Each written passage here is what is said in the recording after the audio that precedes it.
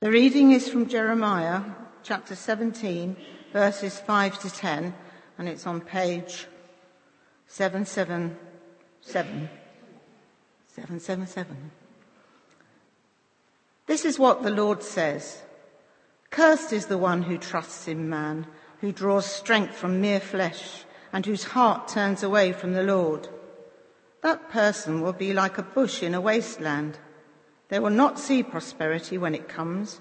They will dwell in the parched places of the desert, in a salt land where no one lives. But blessed is the one who trusts in the Lord, whose confidence is in him.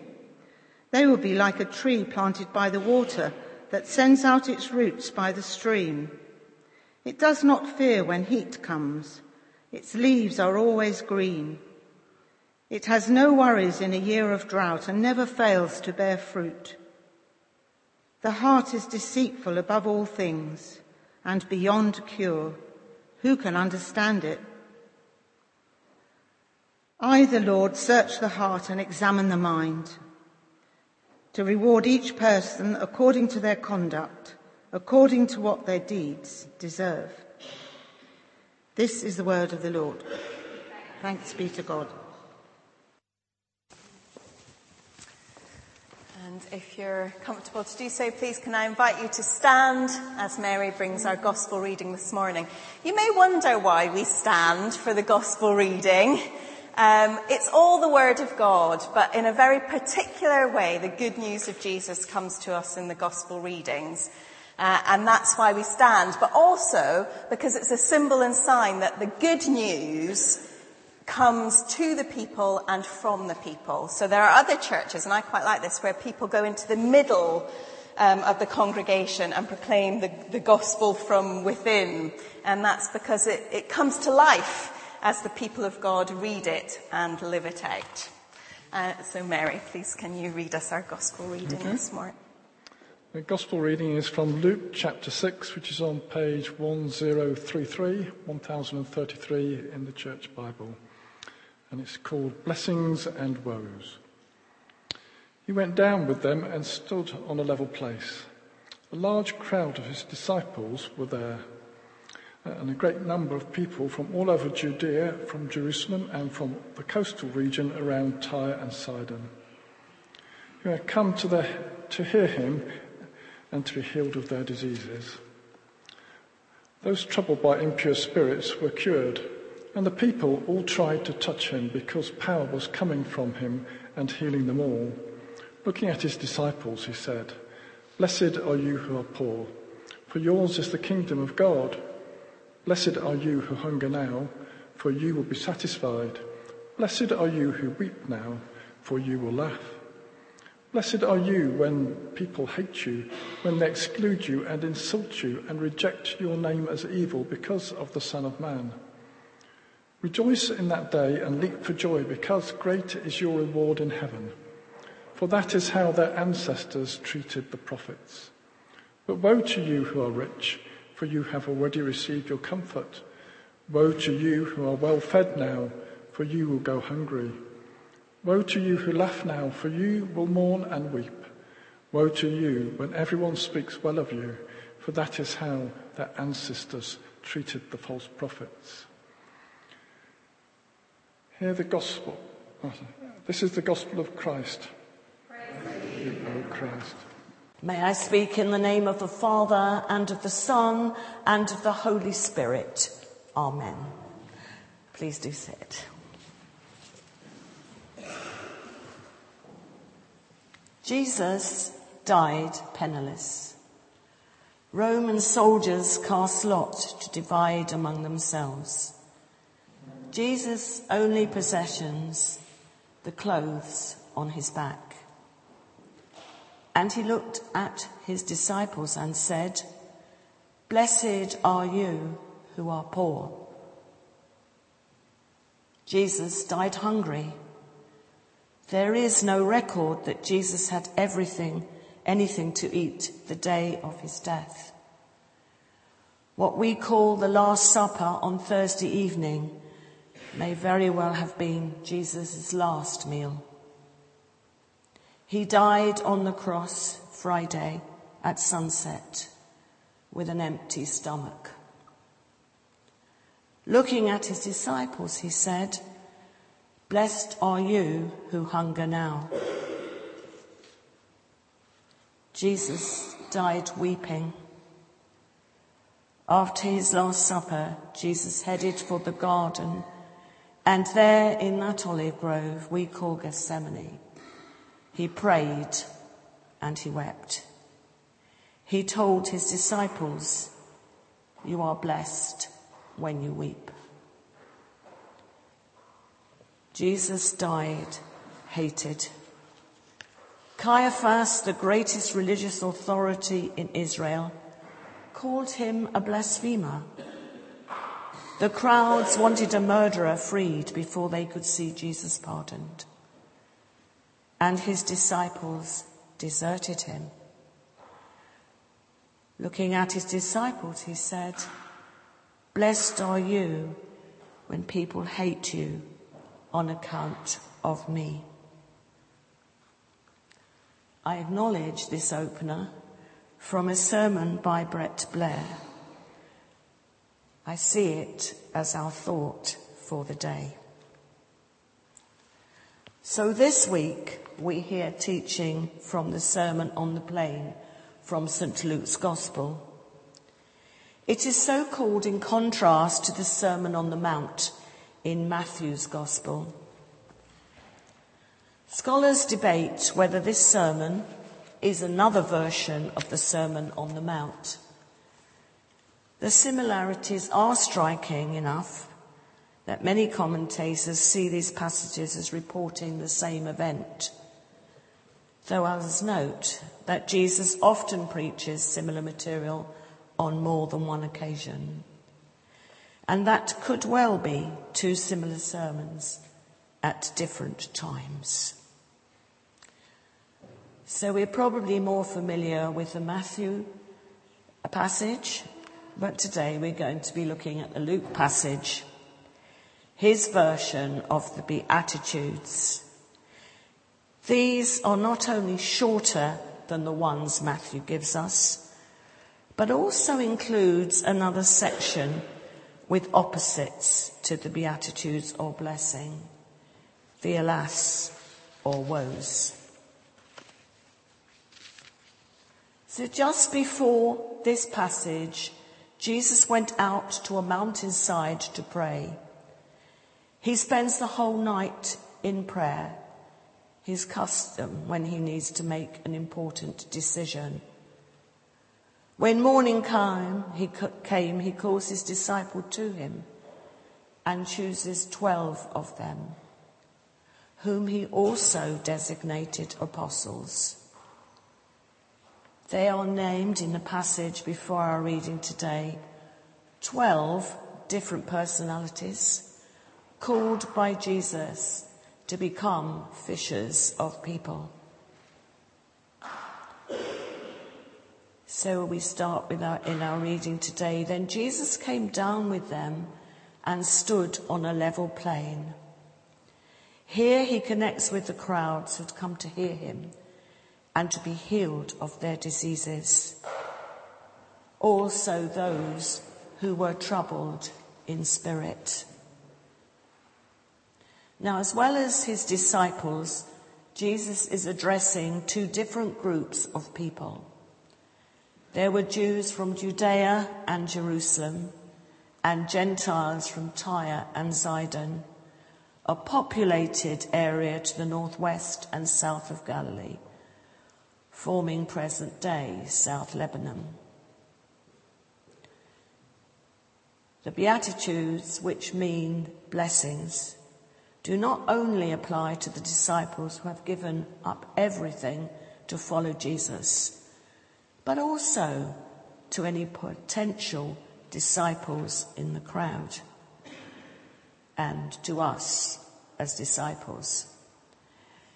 So Luke speaks about blessings versus woes. A woe is not a curse, but an expression of deep regret. So here in Luke we have 4 blessings which parallel the four woes.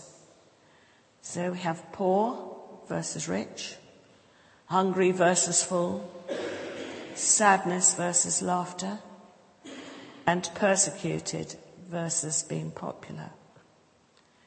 Jesus turns social values upside down, or the right way up, depending on how you see it. The first message here has to do with the poor. We live in one of the most wealthiest cities, in one of the most wealthiest countries in the world.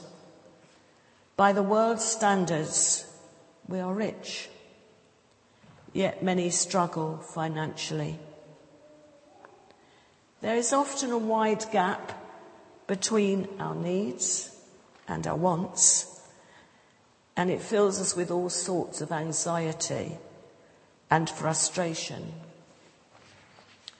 The Danish philosopher Søren Kierkegaard once wrote, "I walked into a spectacular cathedral surrounded by stained glass windows.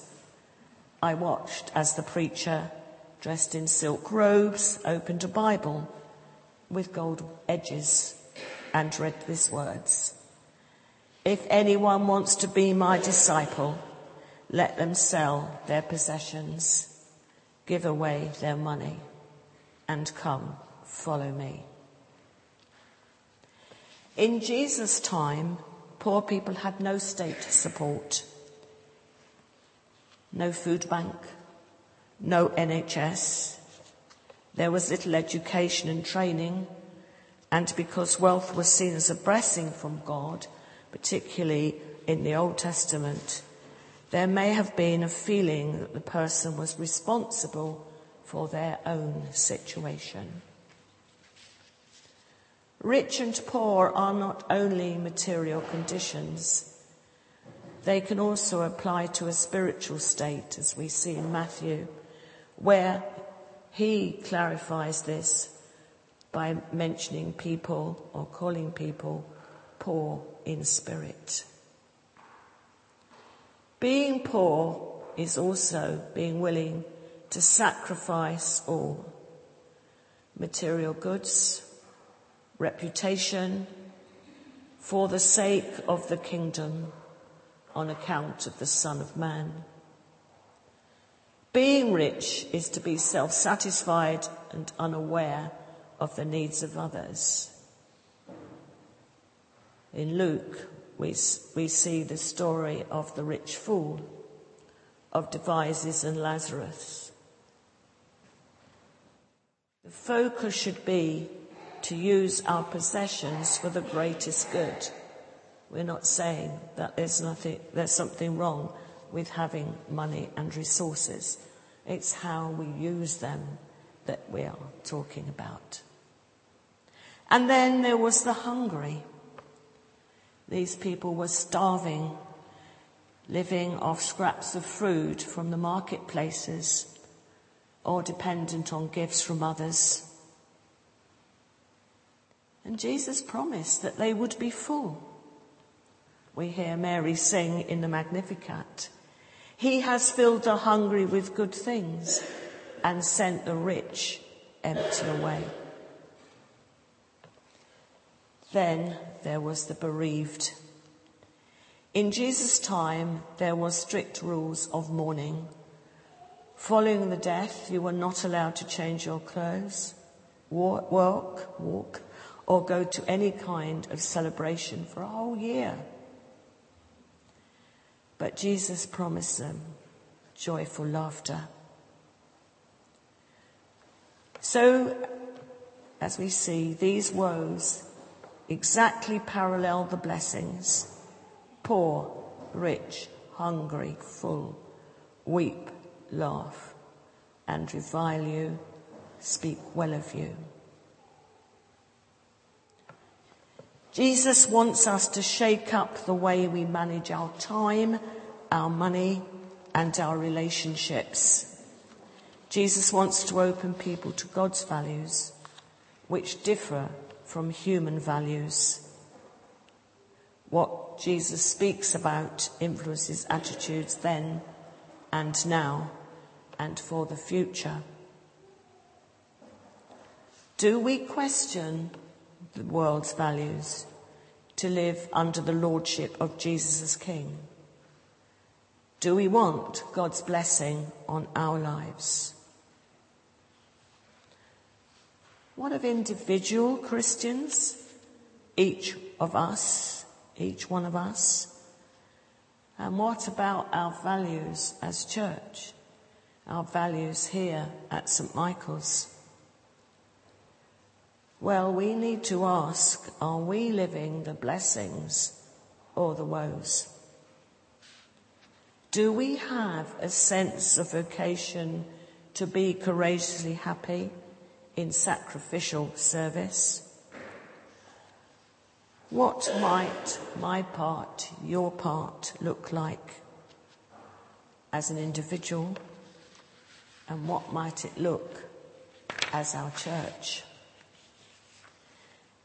These are some of the things that we do individually or as a church. Contribute to the food bank. Become a listening ear, visitor, and support for those who weep, who are sad, lonely, or broken. We pray for people. We support firm foundations. We heard a reminder of what we do this morning from Q. We have a street pastor. We have tea in the afternoon. We have toddlers. And we have English conversation. Many things it's good to just think about what we do.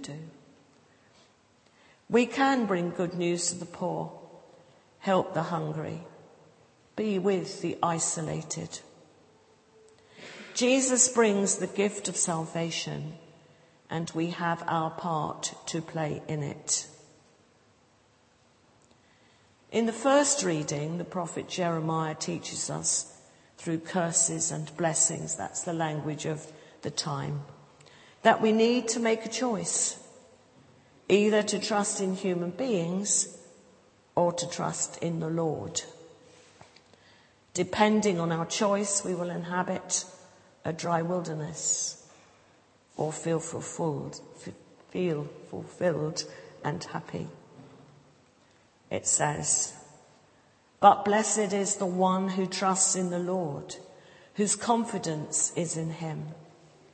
They will be like a tree planted by the water that sends out its roots by the stream. It does not fear when heat comes. Its leaves are always green. It has no worries in a year of drought and never fails to bear fruit."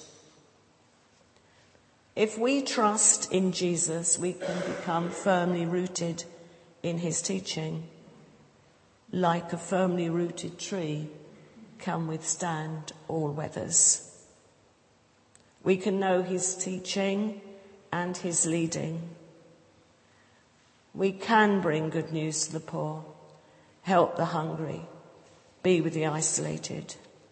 Jesus brings the gift of salvation, and we have our part to play in it. So I'm going to end where we began, and I'm going to take each paragraph that we thought about at the beginning and allow space for you to reflect on that passage and what it means to you. So I suggest you get as comfortable as you can. You may like to shut your eyes.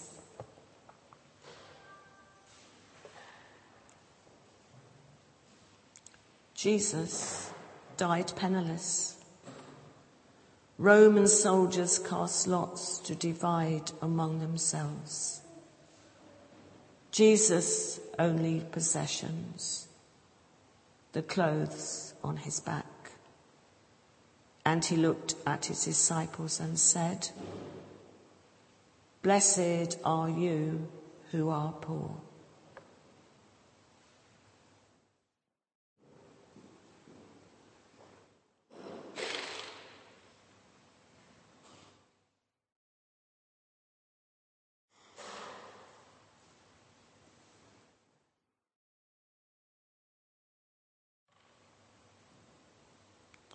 Jesus died hungry. There is no record that Jesus had anything to eat the day of his death. What we call the Last Supper on Thursday evening may very well have been Jesus' last meal. He died on the cross Friday at sunset with an empty stomach. Looking at his disciples, he said, "Blessed are you who hunger now."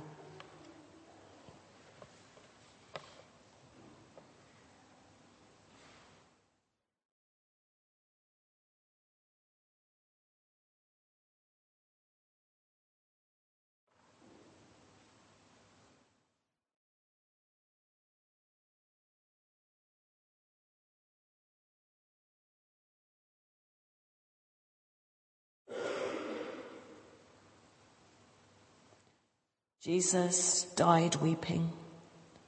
After his Last Supper, Jesus headed for the garden, and there in that olive grove we call Gethsemane, he prayed and he wept.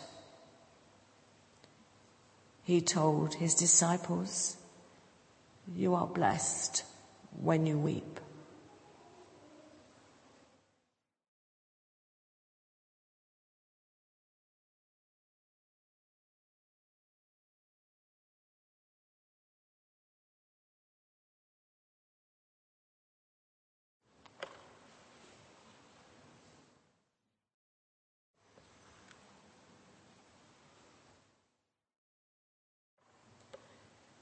Jesus died hated.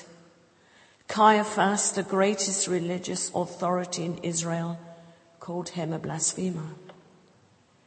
The crowds wanted a murderer freed before they would see Jesus pardoned. And his disciples deserted him. Looking at his disciples, he said, "Blessed are you when people hate you on account of me."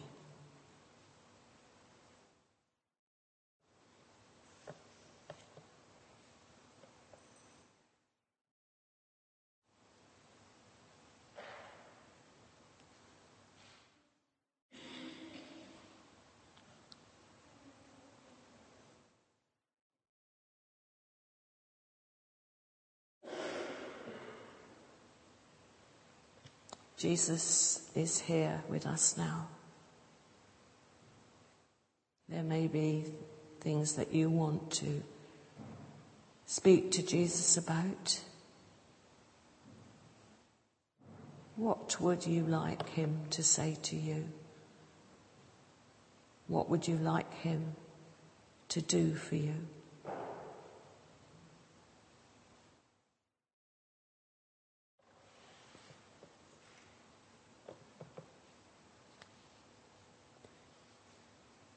Remember that you are blessed.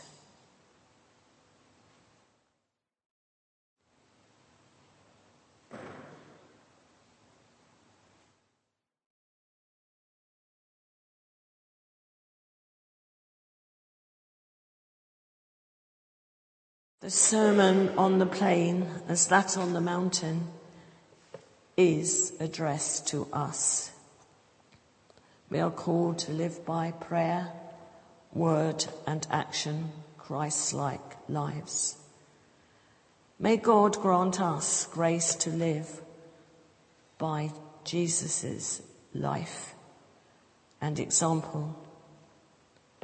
So today we pray that we would grow more like him.